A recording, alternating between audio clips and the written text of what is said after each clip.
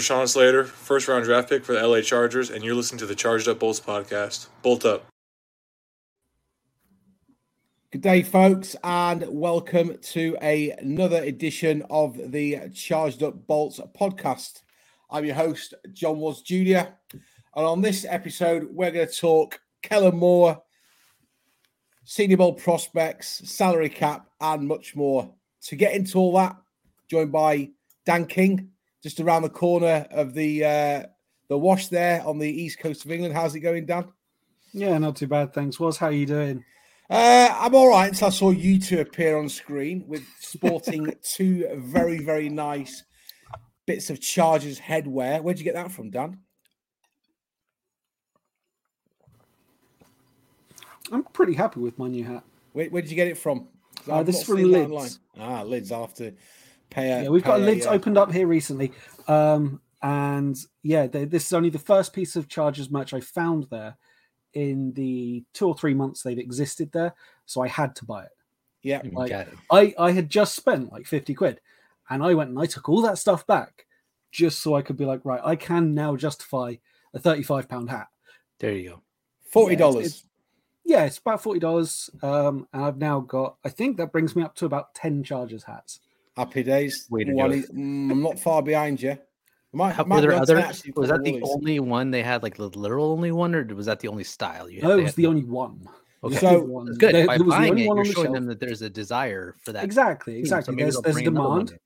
To be fair, John, there's one in Covent Garden in London, which you'll visit one if you come over. I was in there with my wife last year, and out of the whole entire store, they got 2 Chargers hats, both powder blue, and obviously I wear one on the podcast Sunday. So yeah, it's not great. Anyway, John, how's it going in a very cold and frosty Dripping Springs, sporting a very, very nice bucket hat? It's more like a frozen Springs right now. We've got a deep freeze going on. It's pretty crazy. But this is my fancy new bucket hat that I've received thanks to the Chargers as a season ticket holder. Very jealous. Fancy bucket hat. Well, I'm not really a bucket hat guy, and honestly, with the headphones and the bucket hat, I feel like I'm doing a music video for the Crystal Method or something. But Woz, just I know that you're an aficionado of bucket hats, so this one might end up on a plane with your name on it. So okay, well we'll do a gift exchange. I've got something for you, and I'm also going to back to Mexico for the 5th time in September. That bucket hat is coming with me, and I'm going to wear it everywhere. You have to.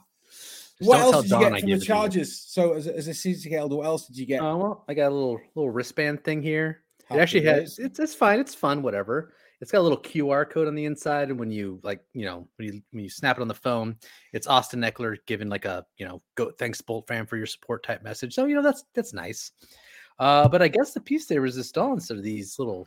You get 2 of these, and they're like, I don't know if you can see that. Yep. They're little bag tags, but they're like these from the specific company that touts themselves as the biggest lost and found company in the world. And basically, you register the tags and you put them on your bags, and if they ever get lost, they have some sort of special way of finding them, even if the airlines can't, which probably isn't that hard because the airlines couldn't find their ass from that.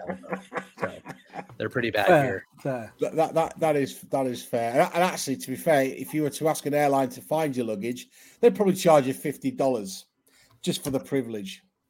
Well, they basically go like, how much was in your luggage?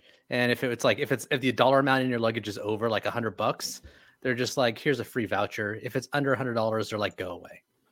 So we're flying out to Mexico in September, as I've said. And now the airline that we normally go to the Caribbean with has now started charging us $50 just to pick our own seats. This is where we're going with the airline industry. It's absolutely crazy. Before we go on to talk about Chargers, I had a terrible day at work. A good friend of mine, Al Palmer, he lived in Tampa for about 19 years until he returned back to UK. He was out and about in London the other day, and he lost his cap. Sorry, he lost his hat, his woolly hat. So he's a big New Era fan, like most of the NFL. He's not necessarily an NFL as per se. He's more of a neutral. What sort of hat do you reckon he bought next day delivery with a famous or a well-known company that sells merchant sort of, prime? I'm not going to name them, but you know what I'm talking about. Who do you reckon he bought? What team? I'm livid. He bought the Raiders hat. Oh. I threatened him. I said, you hate to see it. I actually said to him, "Have you got any scissors?" He said, "Yeah." I said, "Give us it," and I picked up his hat, and you can imagine what happened after that. But this is what we said about in the UK: people buy Raiders hats, and they don't. It's a fashion thing. It's a fashion thing, isn't it? They sell Raiders merch at Primark, which is like your fast fashion type shop. Your $10 t-shirts. Yeah, and they sell Raiders t-shirts and Jets t-shirts. Don't know why they sell the Jets. I get that the Raiders stuff is a fashion thing, but to be fair, I need a rag for the car. Washing the windshield. During the winter. Yeah, get some gloves and stuff, and not have to touch the Raiders top. It might be a good thing. Anyway, moving on. We digress. Bez is not joining us today. He's got an important work meeting tomorrow. He's preparing for that. So good luck tomorrow, Bez. We're going to get straight into it. The Chargers, it's a new beginning. Lombardi's gone. John got his wish. We've got a new offensive coordinator in. Someone that's divided opinion from what I can see on social media. But having read, not as much as John Ayres, but having read about Kellen Moore, it looks like a very, very positive move. Dan, you've been watching videos on Kellen Moore. What have you learned? What do you like? I don't know if I'd call it videos as much as video. It's on my to-do list. I've had a very busy week. So far, all I've really learned so far is I watched a Brian Boldinger video where he discussed how much Kellen Moore liked to use shifts and motion, and how much he kind of likes speed in some of his guys. And now that's something we don't really have in huge amounts, is speed. But I think we've got the pieces there to be able to deal with lots of shifts and lots of misdirection. So I'm optimistic that there's some kind of gel there. I think Herbert is like a better Dak Prescott, so hopefully there's some similarities there. And I know that Moore's already met with Herbert, which obviously you want to see, because you don't want anyone they did out in the cold. You need that immediate, in Oregon for the auto industry. So yeah. I mean, look, Kellen Moore is being made a scapegoat at Dallas, just like Joe Lombardi. At the Chargers, somebody has to take the fall if the head coach is not going to get fired. But we couldn't stay with Joe Lombardi for another year. Herbert is not being great through the air. He's been held back. The playbook's not being good. The short passes, and I think, Dan, you hit the nail on the head there. Speed. I'm a bit annoyed because I wanted to get a blog out on what the new offensive coach would be expected for the Chargers. And I think one of the things would be I want to see some speed in the draft. And I don't know where that's going to come from, but, we're not exactly the quickest team on paper over 40 yards. But I'm liking it. John, come on, give us your take. I know you've worked super hard on this. Yeah, I've got I'll say first and foremost, I love the Kellen Moore hire. Okay. And just so you know, people who follow, you can see, hey, what's going on here? Little 5 o'clock shadow. What happened to the beard? Well, it's a new year. It's a new season. It's a new Ayres. Okay. So I'm going to have a sunnier disposition. I'm going to be more positive about the team, about Staley, about Telesco in general. I will try to be more positive moving forward, because that's how I'm feeling right now. Now it's January, so we'll see if this lasts until December, but or even until the season. Yeah, so we'll wait at least until the season. It'll probably be pretty rosy, and just in case, some happy juice to keep me going if I need to stay a little extra happy. Anyways, so did a deep dive into Kellen Moore, and a couple things. There was a big debate, at least on Chargers Twitter. What do the Chargers need? Do they need a young, innovative, mind and give them a shot at OC? Do they need an established person who's had play calling experience, years of it, not just some new guy, to help balance out the freshness of Brandon Staley? And there's a big debate on which, and to me, it feels like Kellen Moore is that perfect kind of right in the middle of those two worlds, right? Kellen Moore is young. He's like 35 years old. And I know some of you out there are probably like, that's not young. I'm 20 years old. That's, 35 is old. Well, in coaching world, in the coaching world, it is young. And he hasn't even been coaching for very long. Honestly, he's only been coaching for about 5 years. And we'll talk about his history here in a second. I'll go through it kind of to explain exactly where his philosophy comes from by looking about where he learned how to play the game. And so he's pretty young and he is innovative. He's been doing things that have caught a lot of people's attention. On the flip side, though, now he's got 4 years of play calling experience. 4 years of play calling experience is solid. Okay, he's not some new kid on the block. He's been doing this for a while now, so that's really good to see. So I think that it's awesome that they were able to find this. Popper had mentioned that he didn't this is not the guy that they were looking at hiring until they figured out that it was an opportunity, and then they struck fast. Exactly, less than 24 hours, I believe, John. Well, there's rumors or reports speculating that the Chargers had actually requested an interview with him like a week prior. Maybe seeing the kind of the way the tea leaves are going. McCarthy has always called plays in his entire career. He said he would always call plays. And when he came to Dallas, Jerry Jones basically told him, no, we love this Kellen Moore kid. He's going to be calling plays. So I think it got to the point where, McCarthy really just wanted to call his own plays. So I think Kellen Moore was done. I mean, unless they won the Super Bowl. I mean, even if they won the Super Bowl, he would have been done because there's no way Kellen Moore doesn't get a head coaching gig if they end up in the Super Bowl. But, I don't think Kellen Moore was going to coach past the season no matter what happened in the playoffs. I just think McCarthy was ready to move on, and McCarthy wanted to do his own thing. So I think the Chargers got a hold of them a week early. He knew it. So this whole mutual thing, yeah, he got fired, but I think he's like, sure, peace out. I'm going to upgrade from Dak to Herbert. Yeah, y'all can kiss my grits, as they say in Texas. Yeah. All right, so let's talk a little bit about Kellen Moore. What do we know about Kellen Moore? What does his history tell us about who he is today? So Kellen Moore, for any of you college football sickos out there, played for Boise State, 4 years as the starter, just put up insane numbers, still holds the FBS record for most wins at 50 wins. That's a lot of wins. 50 people. Wins, yeah. Yeah, I mean, and that Boise State offense that he was part of had some awesome highlight reel plays, some cool stuff. You're just like, dang, that was a cool play, right? His coach there is Chris Peterson. Now, Chris Peterson, and there's a great article in The Ringer that really talks about kind of the Chris Peterson and Boise offense and how that affected Kellen Moore, I think it's from a year or so ago.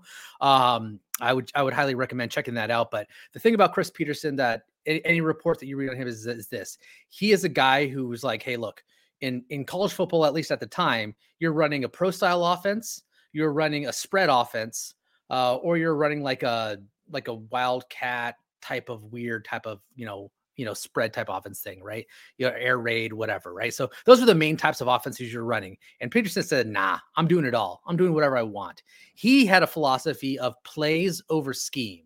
So most OCs are like, hey, this is our scheme. This is our plan. This is our identity of who we are. And everything we do is based off of this. Peterson's like, no, we're just going to do stuff. And our identity is basically that you don't know what the heck we're going to do. And he was a big chess master out there. He was really big on pre-snap motions, exotic formations, things to confuse the defense and make the defense react. Like you see today, right? A lot of NFL teams do this. They send someone in motion, they do whatever. And what that does is it makes the defense adjust, and it helps hey, are they playing man or are they playing zone? This guy didn't move. Is he potentially blitzing, right? It's very common in the NFL to see that, but the amount of motion, movement, and weird formations that he does, surprising the defense, making the defense make adjustments at that time.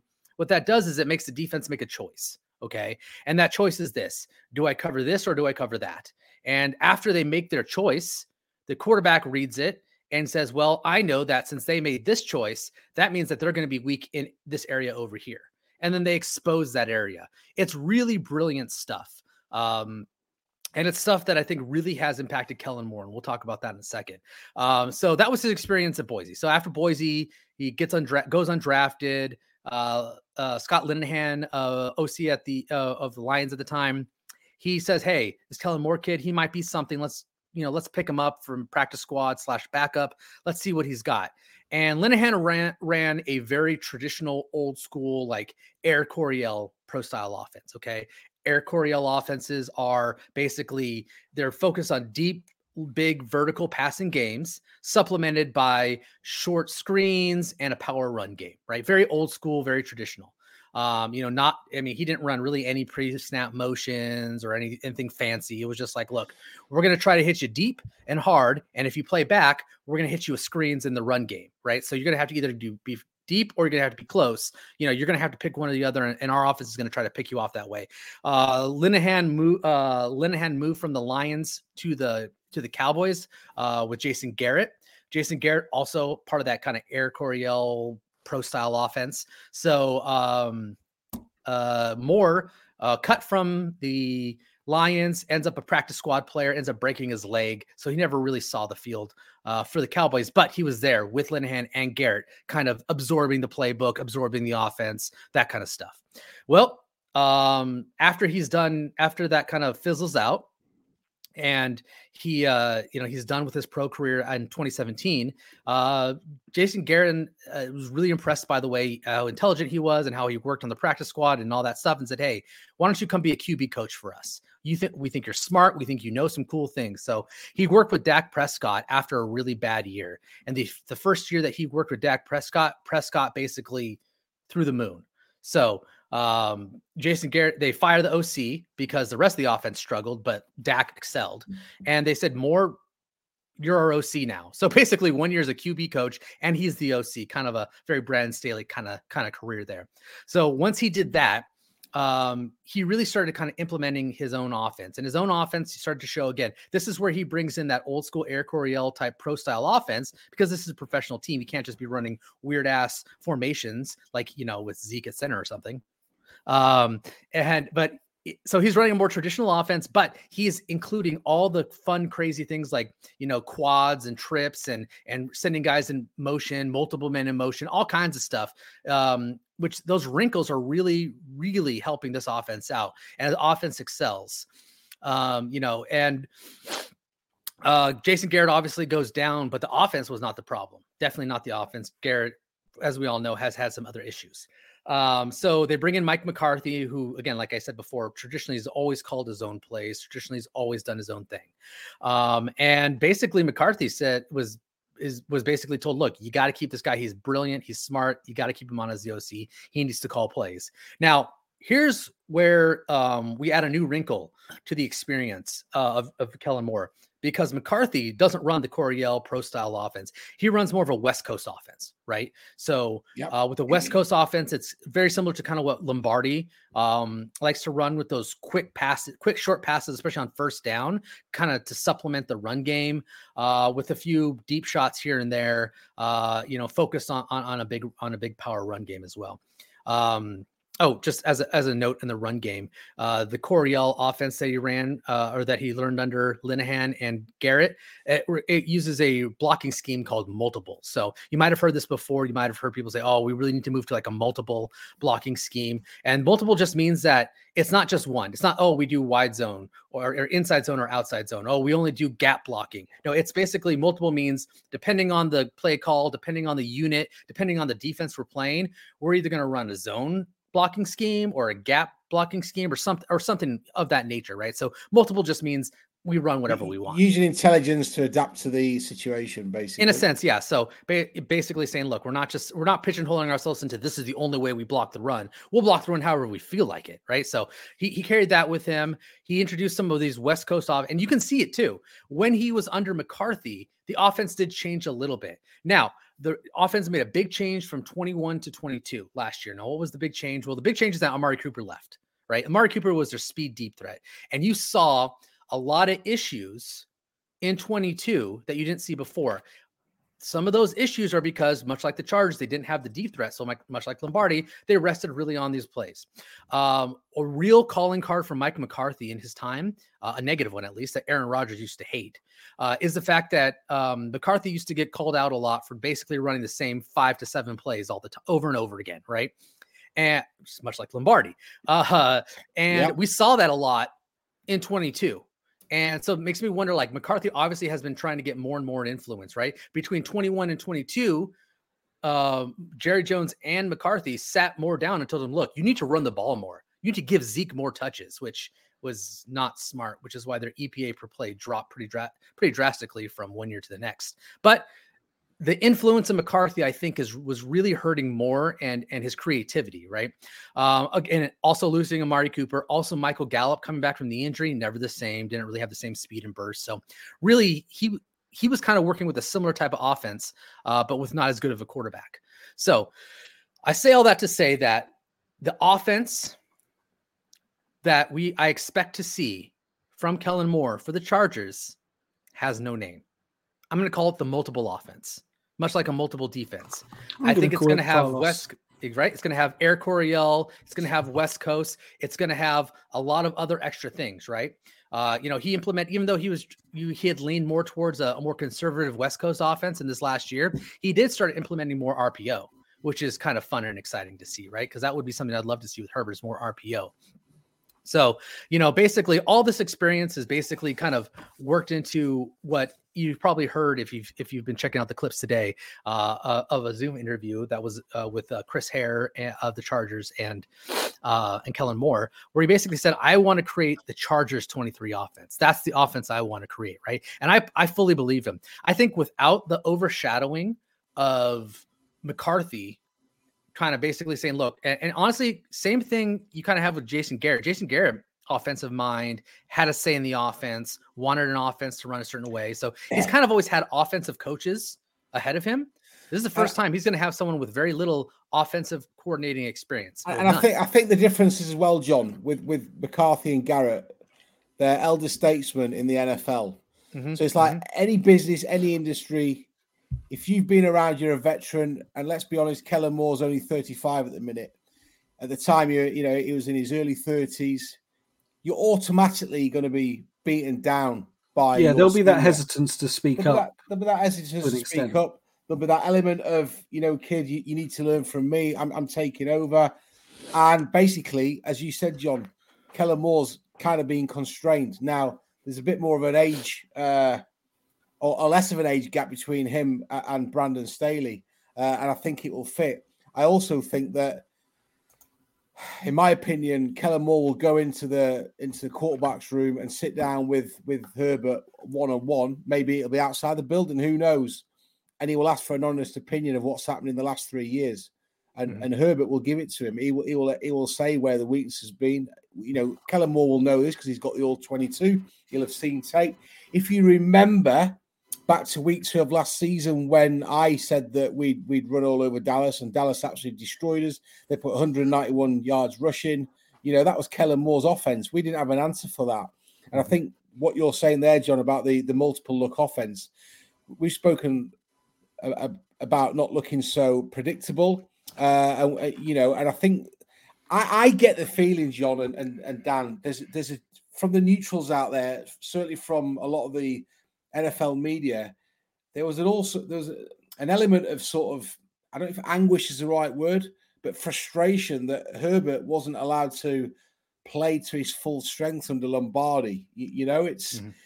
I was trying to explain something at work today who kind of follows the NFL that is not writing about it or watching it like we are and talking about it. I said, look, imagine taking over Lionel Messi in his prime and then playing him at left midfield or just in front of the back of the the defense. It's the NFL slightly different, but the kid was constrained. Herbert was constrained. He a lot of short passes, didn't really have a running game. One didn't complement the other, and I think this is where Kellen Moore will look to come in, and I think he'll have an awful lot of influence on the draft. That's just my opinion, because he'll know straight away what the weaknesses are. I think he has to have impact on the draft because, he's the change we've made, right? We haven't changed the defensive coaching. So we're almost accepting, hey, look, the defense did the right thing, and it's the offense that's missing. Now, we don't necessarily agree with that entirely. There's like elements that are lacking on both sides.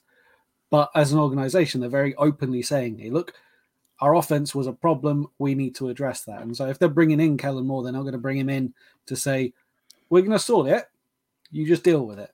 Mm-hmm. He's got to have his opinion. And I think I touched on earlier, he's already mentioned that speed is something he's a fan of. So I wouldn't be surprised to see us look for some faster weapons somewhere. Yeah, I expect 100% them to draft at least one wide receiver, maybe multiple wide receivers this draft. Besides the speed comment, he furthered that by saying that it's not just about speed, because obviously there's other ways, but it's about having a room of wide receivers that can do everything. And they have everything but speed right now. So, at least one speed guy, maybe another receiver, whatever. He also talked about having multiple guys do multiple things, because in his offenses, he's got guys moving all around, doing different things, running different types of routes. And you have to have a lot of wide receiver personnel to do that. So he can do everything. Well, do you see, he used Pollard in a way that was beautiful. So I think he's ready for that, but I do think that he's going to, have an influence, and I do think we're going to see multiple wide receivers in this draft, because I think he wants to really make that a deep room. 100%. So, yeah, 100%. I think there's one stat that really stands out for me when Kellen Moore was at Dallas. 3 and outs. We don't like 3 and outs. They're ugly. But when he was at Dallas during his period from 2019 to 2022, Dallas were the 4th ranked team in third down efficiency. And if that doesn't make you excited, well, nothing's going to, because, is how many close games have the Chiefs won on the road to their Super Bowl, and then you mirror that. How many close games in the last 2 seasons have the Chargers let slip? Last season, week 18 against the Raiders. This time around against the Jaguars in the playoffs.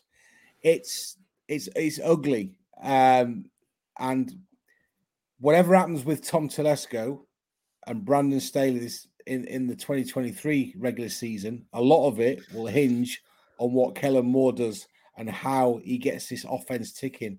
And I expect a super competitive training camp. You've got people on our roster that haven't really shown. They've shown glimpses, but they haven't broken out, the likes of Joshua Kelly, etc. And it's whether or not Kellen Moore can engineer something, John, to get the best out of those players. Is there a rough diamond? Look, Drew Tranquil came out of his shell this year on defense, absolutely blew the doors off it. Can Kellen Moore find somebody that's already in our locker room and say, that's a rough diamond, I'm going to take you up to the next level, and make you a complimentary footballer for the LA Chargers offense? Because, like you said, he's going to want to make his own stamp. Whatever happened in the past, it needs to be forgotten about. The Lombardi gaffes, if you like, on offense, all that stuff needs to go. I think there's a psychological problem there as well that he needs to fix. And then we talk about the offensive line as well. I mean, that's open for debate. So there's a lot of work for Kellen Moore to be getting on with between now, the draft, and beyond. And I think that goes for the entire coaching staff. Am I right in saying at the minute we haven't nominated or we haven't hired a quarterbacks coach? I have not seen anything come through yet. I'm sure they're taking their time researching it. I do want to cut in and just say this. There is some negatives that we have to talk about Kellen Moore, okay? And the negatives, I just need to prepare you. These negatiets. Is it that he threw more picks than touchdowns in his pro career? Because that's... I'm not going to touch that stuff. What I'm going to touch about is this. It's about play calling. And this is going to bring back some PTSD. So this is a PTSD warning for anybody out there, for any of you anti-Lombardi people like me who just can't stand thinking about what he did to this offense. Kellen Moore, when the Cowboys struggle, it is a big fault of theirs to fall back on 5 to 7 plays and run them over and over again. Very Lombardi-esque. In fact, because they do this, when they're really struggling, one of the biggest things you can see is that defenses are basically jumping all the routes. All the guys are covered. They have a really poor open rate, right? Because the defense is not fooled. They know what's coming. Now, the difference between Lombardi and Moore is that while Lombardi would just throw the guys out there and run the same stick routes, Moore would run the same plays over and over again, but he'd at least give it quote unquote window dressing, right? So he'd use different formations, different motions, different things, but the end result was the same. In fact, one of his most commonly drawn up plays on third downs, at least the ones that generally failed, third down, all the receivers running a curl route at the sticks. Sounds a lot like stick. But here's the deal. Seen this quite a few times. Yeah, I know. This is not something that necessarily you've seen his entire career as a play caller. Really, more recently, really, the last 2 years. What was the last 2 years under Mike McCarthy? Yep. What is one of Mike McCarthy's biggest downfalls? He tends to fall back on a small amount of plays and wants to run them over and over again. So that's where I wonder, where does the line, where do we draw the line of, we can't just say, oh, all these smart, amazing, innovative things, that was all Kellen Moore. Every time the offense struggled, McCarthy wasn't getting in the way. That darn McCarthy. Right. Like, I don't think that's realistic, but there is some influence there. So the biggest thing for me is those types of instances, those negatives, can they be flipped coming into LA and basically getting full autonomy? He's got nobody looking over his back. Yes, Staley has a mandate. I want to marry the pass and the run, i.e., I want a functional running game, right? And that's his mandate. It's not like, oh, I want you to run zone blocking and I want you to do this. And no. Staley's not going to give him any kind of a mandate like that. He's just going to say, we need to have a good running game and we need to have an explosive passing game. And that's what I need from you. I'll handle the defense, right? That's what Staley's going to say. So Kellen Moore is going to have the opportunity to really kind of develop, right? Now, a lot of the stuff that Kellen Moore does, especially a lot of this, is really pulled from Boise State, right? All the creativity and all that pre-snap motion, all that stuff that requires a lot of processing. Now, you might say, why is it really only Kellen Moore calling these offenses? Why don't you see other Kellen Moores out there in the world? And the reason is because not every quarterback can do it. It takes a high level of processing and intelligence. Now, Dak Prescott was compared to Peyton Manning by Matt Rule coming out of college. Yeah. And in the sense that not he was the next Peyton Manning, but in the sense that his ability to process defenses and to make decisions at the line and see things is on a Peyton Manning level, right? That's the kind of brain, that's the kind of thing you need to run this super exotic type of offense that Kellen Moore wants to run. Well, guess what? Herbert is that same kind of genius mind.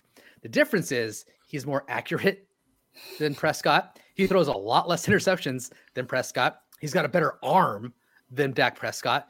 And he's more likable. He's more likable than Dak Prescott, yes. So he's basically got himself Dak Prescott, but elite, right? So this is what makes me most excited, is that there's not going to be this hard transition from this is my quarterback and offense here. I got to think of everything completely brand new. No, he can take his concepts, put them into Herbert, but then expand it because Herbert gives him more. Yeah, right? I bet you any money Herbert's got version 1 of Kellen Moore's playbook already. 100%. Guaranteed. He's like, hey, guaranteed. Moore has already cut it down and said, look, this is the basic stuff I need you to know. And it's just going to get more complicated from here. Buckle up. And Herbert, you know what? He had that surgery. Probably a good thing he had the shoulder surgery. He can't go out fishing. And he loves to fish. Sit and read. Yeah, he can just sit and read. Well, look, guys. We've seen other sports ruin sports stars. We've seen Gareth Bale retire from football because of all of his golf. We don't want to see Justin Herbert get hurt fishing. So I didn't know Gareth Bale had retired. That's news to me. But then again, I've whatever. But yeah, going back to the surgery for Herbert. At least they're learning from last season when they decided to give JC Jackson the green light to go and get ankle surgery 3 minutes before the new season started. Absolutely crazy. We're going to go to a very, very quick commercial. When we come back, we're going to talk more about Kellen Moore. We're going to talk a little bit about Senior Bowl prospects. We're going to discuss the NFL cap and how it affects the Chargers and anything else we want to get our teeth into. We'll be back in approximately 61 seconds if I can find the video. The stage is set and we're counting down to the battle in Arizona. The Chargers are not there, but there's no better way to get ready for the NFL action with DraftKings Sportsbook, official sports betting partner of Super Bowl 57. New customers can bet just $5 and get $200 in free bets instantly. Plus, all new and existing customers can take a shot at even bigger payout with DraftKings stepped up same-game parlays. Boost your Super Bowl 57 winnings. With each leg, you add up to 100%. The Sportsbook app is easy to use, and I fancy the Eagles to win the Super Bowl next weekend. Download the DraftKings Sportsbook app and use code TPPN. New customers can bet $5 on Super Bowl 57 and get $200 in free bets instantly. Only at DraftKings Sportsbook with code TPPN. Minimum age and eligibility restrictions apply. Void in Ohio. See show notes for details. Welcome back to the Charged Up Bolts podcast. I'm your host, John Woods Jr., joined by John Ayres and Dan King. We're getting deep into the acquisition of Kellen Moore. We've had a great rundown from John Ayres. He's been deep in the weeds of all the pros and cons of bringing in Kellen Moore from Dallas. Dan's super excited. I'm super excited. We've already spoke about our third down efficiency potential, which has got to increase. We weren't great in offensive DVOA this season. Bottom third. That's not good enough for a roster that contains Justin Herbert, Mike Williams, Keenan Allen. We're going to need a lot of luck next season with the injuries, but let's not look at the negative side of it. John, what else have you got for us with Kellen Moore? I've got quite a bit, so we can kind of break it down into. I'm not just going to read a bunch of stats off, but I think I'd like to break it up into kind of areas that maybe we've already talked about, just to supplement what we talked about, and then maybe bring up some other thoughts. So let's talk about third down success rate, that kind of stuff. So. Basically a couple things about third down. The third down efficiency rate is great, and that's over 4 years. But in 21 and 22, the most recent 2 years, they were number one in the Cowboys were number one in total third downs faced in the last 2 years. Chargers were fifth in that time. They were seventh in NFL conversion rate over expected. The Chargers were fifth over that time. So actually, the Chargers were a little bit better on third down over that time. Now, here's the difference. The difference is that you're talking about Dak Prescott versus Justin Herbert. So I believe that the third down rate will be better with Herbert at quarterback because he's just a better late down. As far as late down success rate over the last 4 years, they've been above expectations and above the league average 2 of the 4 years.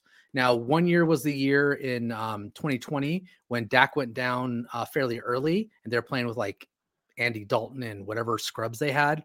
So that was a tough one.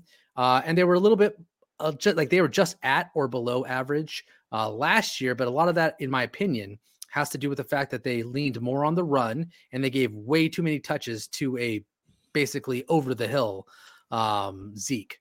As far as early down success rate, what I like to see is that 3/4 of the years they were above average for passing. So basically on early down success, 3 of the 4 years, they were above the NFL average in success rate on early down passing. 2 of the 4 years, they were above average rushing. 2 of the 4 years, they were above average overall. And again, you hear 3 out of 4, 2 out of 4. You really can kind of almost throw out 1 of the 4 because of that Dak injury. It really screws things up. And like I said, Kellen Moore's offense is complicated and requires a lot of adjustment and reading and all that stuff. So in order for someone other than Dak to run it, it's pretty tough. So you're going to have to kind of keep that in rate. Now, here's a big one. Red zone efficiency, right? Ooh. Tell me how many times we hated watching the red zone offense under LeVar. Every time. Yeah, pretty much every time. Yep. Exactly. So here's some comparative stats for you. In the last 2 seasons, 21 and 22, the Cowboys were best in the NFL with touchdown rate in the red zone at 67.4%. 67.4% in the last 2 years. That is beautiful. What do you suppose the Chargers were? I think if I remember right, they were 38%. No, they were higher than that over the last 2 years. Well, how about this one? Just this 50? Last year, just this last year, they were 54%. That's 18th in the NFL. Guess what the Cowboys were last year only. Just so they were first with 67% rate. Last year alone, they were 71% touchdown successful in the red zone. 71%. Could you imagine going from 54 to 71? That seems reasonable given the talent on this Chargers offense. Since 2021, the Cowboys have had the 7th most trips. Chargers have actually had the 3rd most. But again, that touchdown rate, 59%. Yeah. So having more trips for the Chargers still equaled less red zone touchdowns because they were at best 59% versus a 67 to 70%. So I think that I will sacrifice a few red zone trips if I know I'm going to get touchdowns. It's just look at the DVOA stats. It's interesting because last season Dallas were 4th and the Chargers. Dallas was 6th and the Chargers 4th respectively. And then obviously Dallas losing Dak and the Chargers having suffered injuries themselves to Justin Herbert, Keenan Allen, Mike Dubbert, etc. Dallas dropped to 15 and the Chargers dropped to 19 overall on DVOA offense. So again, when you translate that to DVOA, the previous year, Kellen Moore, he had a highly efficient offense. And again, the numbers speak for themselves. So yeah, it's all sounding positive, John. Yep. And just so I can give credit here, by the way, these are not my stats. These are advanced analytics that were tracked and presented by Arjun Moore. Arjun, you've probably seen him on Twitter. He's a really smart guy. If you're not following him, please follow him. I'm just regurgitating a lot of his work because he's way smarter than me. So I don't want anyone to think that I came up with all this junk on my own. I'm really just I took notes from some of the stuff he presented and I'm representing it here in case you hadn't seen or heard it already. But look up Arjun online for his advanced stats. He did a whole video on it. It's really good stuff. I'm just kind of giving you the high level cliff notes because even me who considers himself pretty statistically inclined, even I couldn't keep a candle to how smart that guy is. So just want to make sure he gets plenty of props for this section. And I don't want to steal his work. But I do want to highlight it because there's some really good stuff in here. Here's another thing.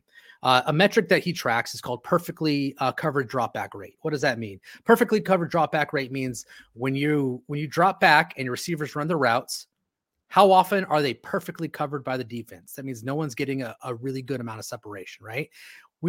As you would expect, the Chargers probably not great in that statistic because of the inability to gain separation. So the lower the number, the better.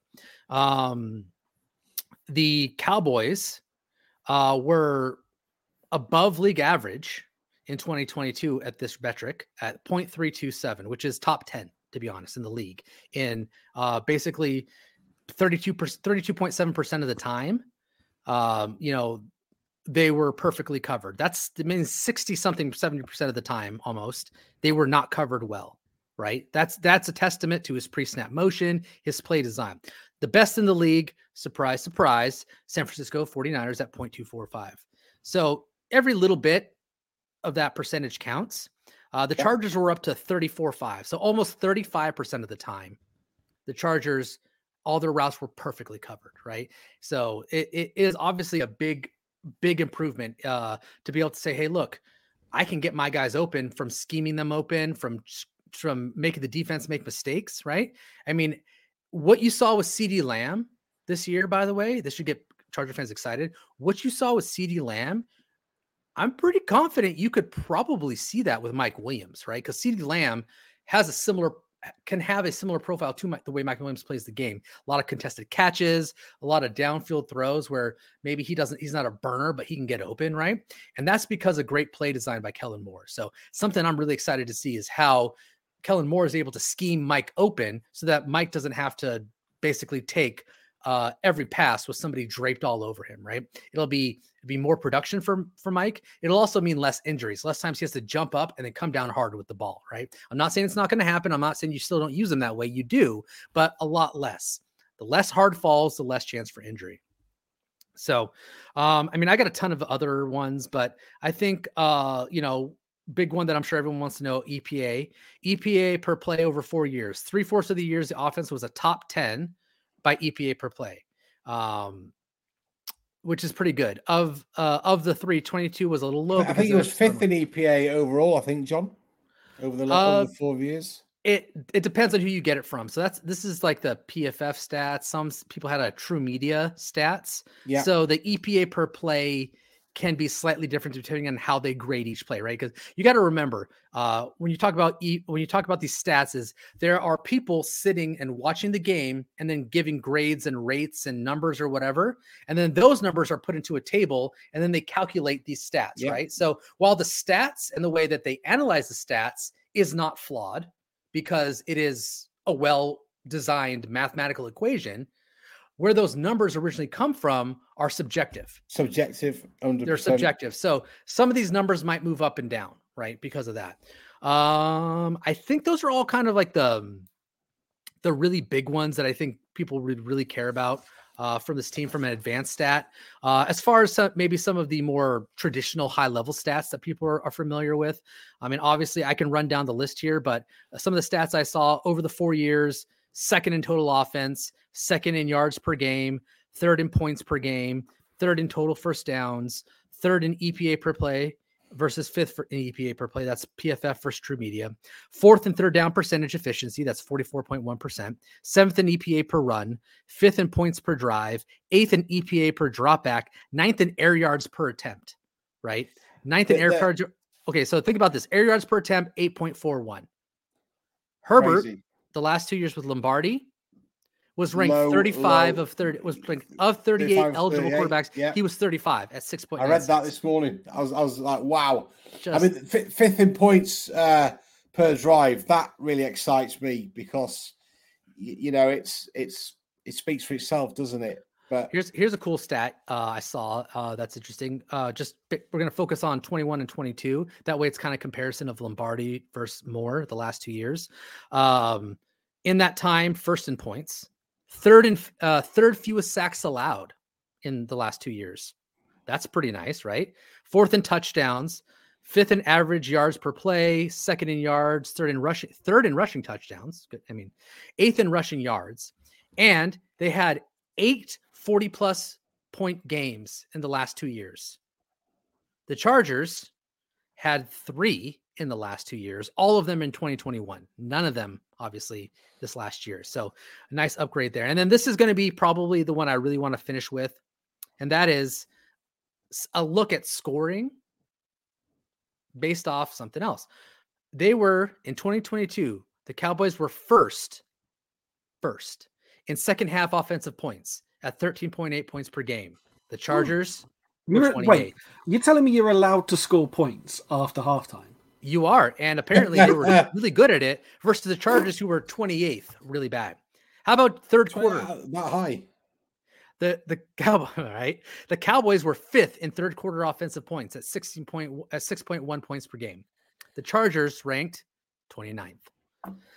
So it's easy to see just how different this could be and how awesome this could be, right? Like 2022 tied for 9th in passing yards, by the way.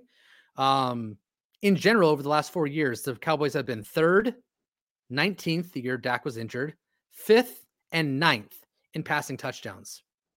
That's pretty good to be within the top 10 every year, except for the injury year. As far as rushing touchdowns go, overall, they're second in rushing touchdowns in 2022 at 24. In 21, they were 17th. In 20, they were 21st. In 2019, they were tied for 7th. So that also kind of tells me that, here's the thing. I love Austin Ekeler, and he scores a lot of touchdowns. But the reason he scores a lot of touchdowns is because Lombardi, when they get close to the goal to go scenarios, are just like, I'm just going to give Austin Ekeler a whole bunch of opportunities, which again, I can't necessarily blame him. He's really good at it, but he basically just hands in the ball or tosses in the ball and says, here, you score for us. And if that doesn't work, then we throw we create a really bad third and goal play. And then we kick a field goal. Hence why our touchdown efficiency is so bad. Kellen Moore's like, hey, you know what? You know, it's a lot easier to do. Throw the ball well and score touchdowns off good play design. And that's what he does. In fact, there's a video going around right now where people are like, Lombardi would lose his crap if he ever saw anything like this. And it's basically a fake end around, a fake screen, and then just a toss over the top. Yeah. And just there's so much going on in confusion. Guys are wide open. We never saw that with Lombardi. Having read some of those stats, not all of them, John, I was pretty excited. It sounded even better now you've read them out. And I'll tell you what, guys, let's just get Dan, can you read what I've got on my screen there? I believe it says sweep the Chiefs. Yeah, that's what's happening next season. We're going to win the division. Kellen Moore is going to knock it out of the park. Let's get excited. If this John, team you've got me finishes, all fired up. You've got me all fired up, man. if this team finishes with the same record next season or this season 23, the same exact record, and they make the playoffs. If they do, that is a massive win. Now you're going to say, well, how would finishing with the same record and getting into the playoffs as a wild card, how would that be an improvement over this year? Well, I'll tell you what, if you look at the schedule, right? And again, it's not official, like the exact days. It is a tough schedule. It is a really, really sweep the Chiefs. There you go. That'll be part of it. It is a really tough schedule. We play a lot of premium teams this year.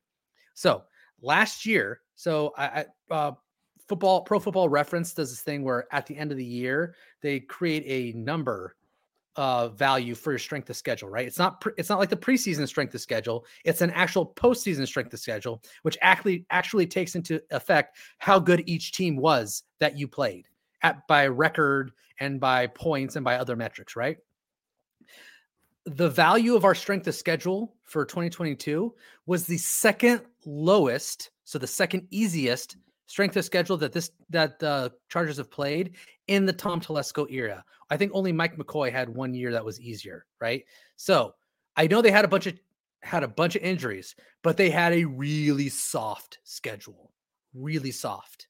So the fact that they're going to go into a year with a really I guarantee the number is going to be way above this year. It's going to be really hard. So what I'm really looking forward to seeing is how does this team handle the adversity of not having a bunch of cupcakes on the schedule?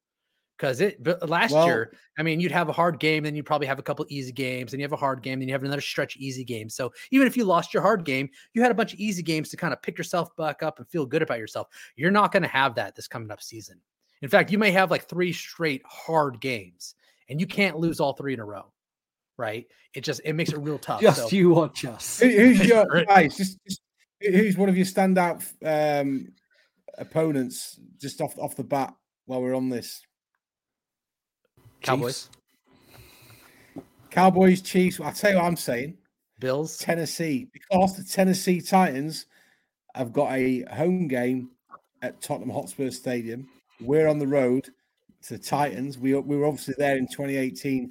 I tell you what now, if we play Tennessee in London, oh my Lord.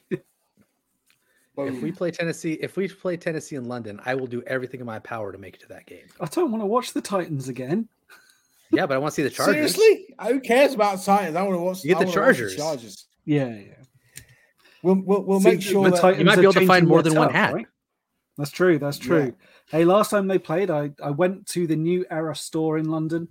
And met Derwin James while wearing his jersey, and he was like, the first person I've seen over here in my jersey. I can't believe you got kids over here in my jersey. And I'm like, I'm older than you.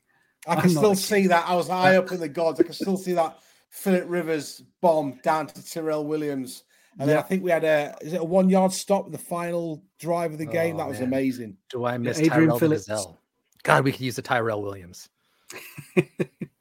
How sad is that I'm like, oh God, we really need Tyrell Williams. But we have got a pretty tough schedule. You know, obviously we've got the Chiefs as ever, but we've got the Ravens, Vikings are going to be tasty. Bills, Broncos have a new coach. Yeah. Well, they're working on it. Packers. You know, that's not going to be easy. In Lambeau. I don't know. They may not have Aaron Rodgers. So yeah. Packers with Jordan Love is not exactly going to scare me. No offense. No, but we could end up with them deep in December when it's another freezer ball. Yeah. No. So I know. It's a tough. It's interesting. It's a tough group. I mean, and you know, these things are supposed to kind of go back and forth, and you kind of actually see a little bit of this trend where, you know, the Chargers are bad, and then they get an easy schedule, and then all of a sudden they perk up, and you're like, oh wow, that coach might be good. He might be turning it around, and then in year 3 they fail. right? And I think a lot of that is an illusion, right? The coach was never that good. They just got an easy schedule and they capitalized on it. And then the next year they got a harder schedule and they did not capitalize on said harder schedule. So. What happens when we get an easy schedule? We tend to shoot ourselves in the foot, or we'll beat this team. Hang on a minute. How did we lose to the Texans by 40 odd points? It's ridiculous. So let's bring it on. If we're almost at the stage now where we've got nearly all the pieces on the field to go on a deep playoff run. Obviously, there's some one or two bits missing. We still don't know about JC Jackson, how he's going to return from injury, but obviously he's making good time on rehab.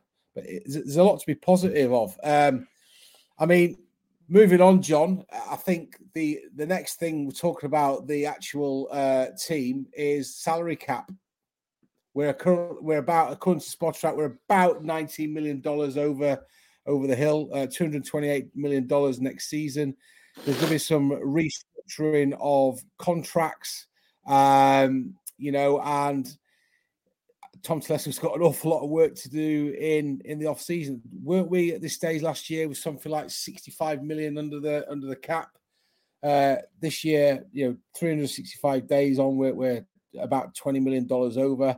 So there's a lot of work to do there. Do we expect any trades, guys? Are we hearing anything? Are we going to see anything it's crazy? Hard to say. It's hard to say because trading somebody away to get cap space, you either need to trade away a really good player that people want, or you need to trade away a not so great player who is overpaid and someone's not going to take that on just for no reason, right? So it's trading, to me, is very rare. Now, sadly, if we're going to trade somebody, there's only one candidate on this roster that makes sense to trade. Joey Bosa? No. Keenan Allen. Now, I don't we've seen Bosa in his 49ers gear. It's for his brother. Come on. Yeah, no, I know. Yeah. I'm no Bez. Sorry, Bez. Love you, Bez. I want to make this very clear. And because even though I've talked about it multiple times and different options and how to handle it, I do not want to trade Keenan Allen. It would be a pure salary dump. The best case scenario, and people need to understand this, the best case scenario, you find someone dumb enough to get us a 4th round pick for Keenan. Other than that, it's a 5th or 6th round pick. That's what we're getting back. So you don't trade Keenan thinking, I'm going to get a great draft pick and replace him. You get rid of the 14, 15 million, 16 million he's going to cost you. So, or we cut him, which is like worst case scenario, just to lose him for nothing. Or we restructure his deal, which at his age, I don't know how much more we can throw on the cap, especially knowing that that we've got a big contract coming up for Herbert. We don't want to be throwing any extra, liabilities onto our cap situation in future years. So Corey Linsley is a stable player. He's still got years on his contract. He might be a good restructure candidate. JC Jackson, if we think that it's worth it to push his money out, we can push some of his money out with a restructure. Khalil Mack looks like he's definitely getting restructured. I'm reading a lot about Matt. We just restructured him though. So we restructured him when he came on board. So to restructure him 2 years in a row is really tough because the savings numbers aren't as great. Agent off. What? It'll piss his agent off. No, usually restructuring is beneficial to the player, not to the.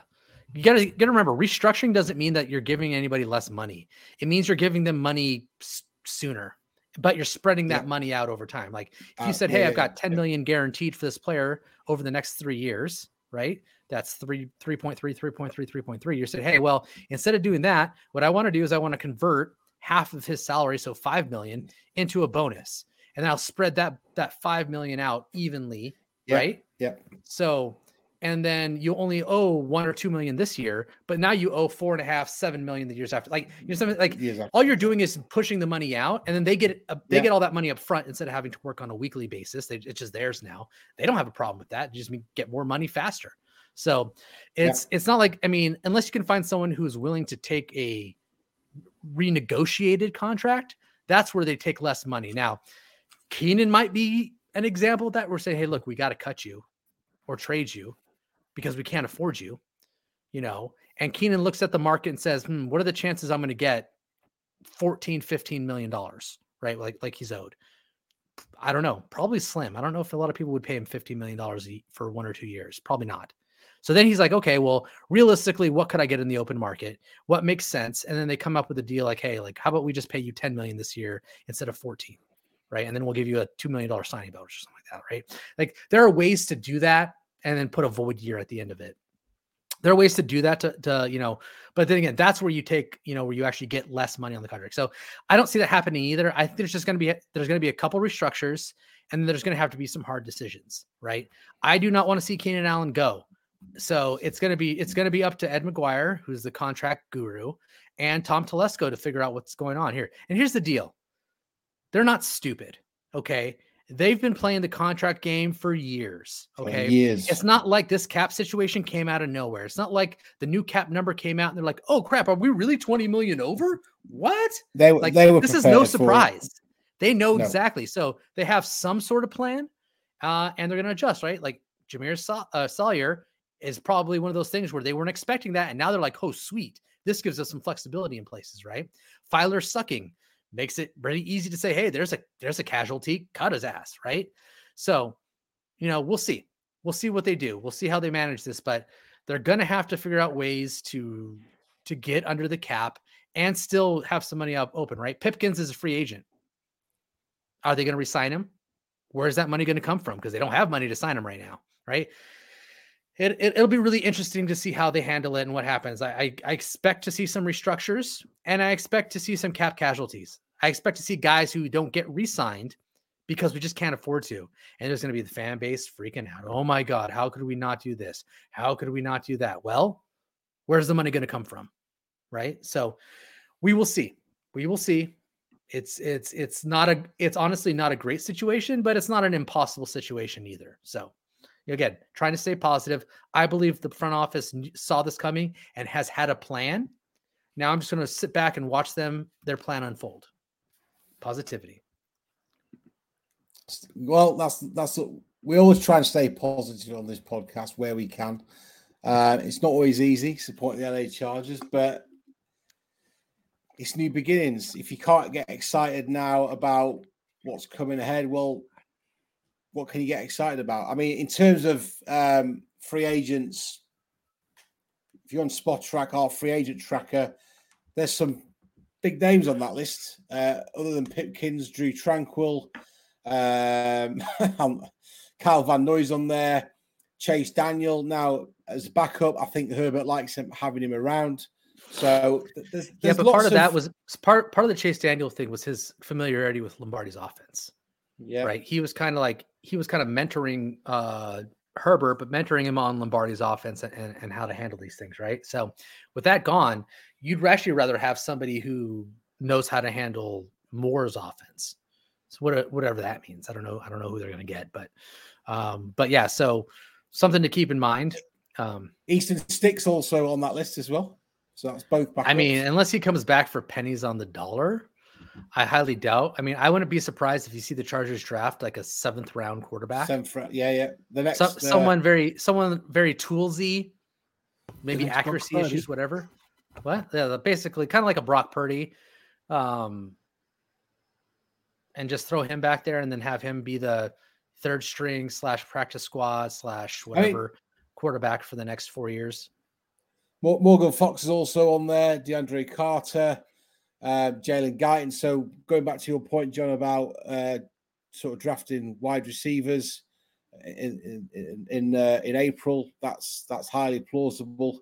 So look, the front office has got an awful lot to figure out between now and draft season, but lots of talking points as there are for every NFL team this season.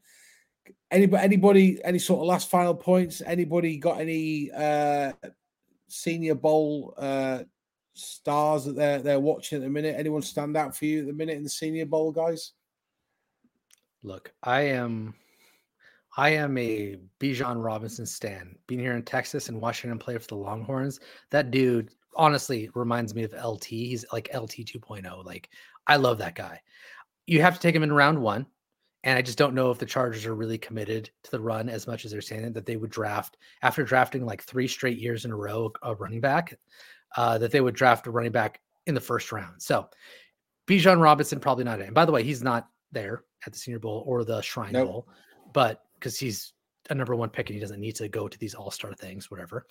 But the reason I bring him up is because he had a running mate in Texas who, honestly, when he touched the ball, sometimes you had trouble telling, was that Bijan out there? Or is that this guy? And that's Roschon Johnson. Roschon Johnson, maybe not as elite as Bijan is, but he is a dang good, well-rounded running back. He is a beast between the tackles. He can catch, and he's actually really good in pass protection, right? So he's the guy I could see probably going to cost. There's a lot of hype around him right now, which he deserves. So you're probably looking at him in probably round 3, maybe round 4. But if they really want to pull the trigger on a running back, he's someone I would love to see them get into the building. Also, during the All-Star Tour, you're going to see 2 wide receivers, Jalen Hyatt and Zay Flowers. You're going to hear a lot about those guys. The reason you're going to hear a lot about them is because they're potential first-round wide receivers, and they have some burst and speed. Now, Zay Flowers is much more like quick and fast and like explosive, but he's on the shorter side. He's only like 5'10". If that, you never know with these guys. They say they're 5'10", but really they're like 5'9" and a quarter, something like that. So Zay Flowers he's got a very small frame, short height. That is a problem sometimes. And Telesco generally likes larger receivers. However, it has been reported the Chargers have met multiple times with Zay Flowers. So that would be a sweet pick at 21 because he would be that speed, that burst, that explosive. Again, I'm never going to say he's the next Tyreek Hill because nobody's the next Tyreek Hill. Tyreek Hill is one of one. But he could offer Tyreek Hill-esque upside at that position. A guy I like a little bit more just because of his size. He's more of a traditional 6-foot receiver, a little bit more meat on his bones is Hyatt out of Tennessee. Again, great release package, some limited routes, but he can definitely polish those up, but definitely has the speed and burst to get behind receivers and make them pay. So he's another guy I would love the Chargers to pick up. And again, it's really weird because there's a lot of negativity around this class right now, so especially the wide receivers. So there's a legitimate chance that some of these guys who sound like, oh, they could be first round wide receiver round 2. So I don't know. We'll see. Those are some guys I'm watching right now. Yeah, I was reading earlier on that Tank Dell of Houston had a great day one, but you're looking for consistency across the board, so it's going to be interesting. And my take on the draft is it will never change. I'm not getting overexcited because how many first round draft picks have been a bust, certainly as a Charger, Ryan Leaf, etc. But no, just keeping an open mind, hoping that we do the right thing, and it makes some improvements to the offense. Any final points, Dan, from you on sort of the last couple of weeks as an LA Charger? I'm back in that optimistic zone, and I didn't think I'd be back feeling this optimistic this early. So I'm prepared to sit through the big game and root for the Eagles, and then get back on to like prepping for the draft. So I think at this time of year, considering where we were a couple of weeks ago, I'm pretty optimistic. Yeah, speaking of the Eagles, friend of the podcast, Neil Dutton, I'm sure he'll be back on before the week 1 to talk about tight ends in NFL fantasy. Big Eagles fans, so definitely rooting for the Eagles anyway. John, any last points from yourself? No, just excited about this. One little thing about the excitement about Kellen Moore, one stat I totally forgot to bring up, and I just saw it on my sheet now, is this. Regarding quarterback movement, Moore utilized a lot of quarterback movement in 19, 21, and 22, again, the years with Prescott. He had the 9th most dropbacks, where he was rolling right or left or scrambling right or left to throw. Including RPOs. So something that we always complained about, hey, with this offensive line, why don't you have Justin Herbert on the move more? Well, Dak had the 9th most in those 3 years. So I expect a lot more QB movement from Kellen Moore. So again, that to me, honestly, the more research I did on Kellen Moore, the more Kool-Aid I started to sip. Again, he's got to prove himself. he's flying on his own, so he's going to have to show us that he doesn't need anybody else, and that whatever he wants to do is best. But I'm positive view of this hire. Yeah, and I think that's just overly making me excited. Just to put some context into what we've been saying about, being positive about Kellen Moore. Anyone that's read Alex Katson's latest blog on Chargers Wire, he summarizes, or he concludes his piece on Kellen Moore with these words: "I'm giving the hiring an A-." So, positivity amongst the journalists out there as well. Skip Bayless been another fun the Super Bowl, by the way. So, Skip Bayless did. And do you know what? I'm glad you mentioned that, because I was busy during the break trying to find his tweet and I couldn't. And I was actually going to post it on the screen. But yeah, Skip Bayless has said Justin Herbert to the Super Bowl, just to get us excited and bring us back down to earth. I mean, he's so accurate and level-headed that you got to take that for Bible. Oh, for sure. He's not an old crazy white guy yelling at the sky at all. Guys, where can we find you on socials, Dan?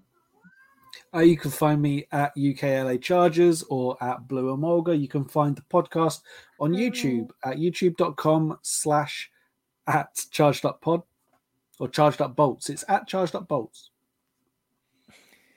John, where can we find you? You can find me at Adroit Airs, #Audible Chocolate. No other hashtag now because I don't know, just positive. #positive. #positive charge. Oh. You can find me at Enzo85. You can find us at charged_up_bolts. Don't forget charged_up_pod. And Bez will be back next week, I'm no doubt. He's Bez the Spaniard. Enjoy this weekend's football. Who've Arsenal got this weekend, John? I believe it's Everton. Easy 3 points. So, yeah, pretty excited about that.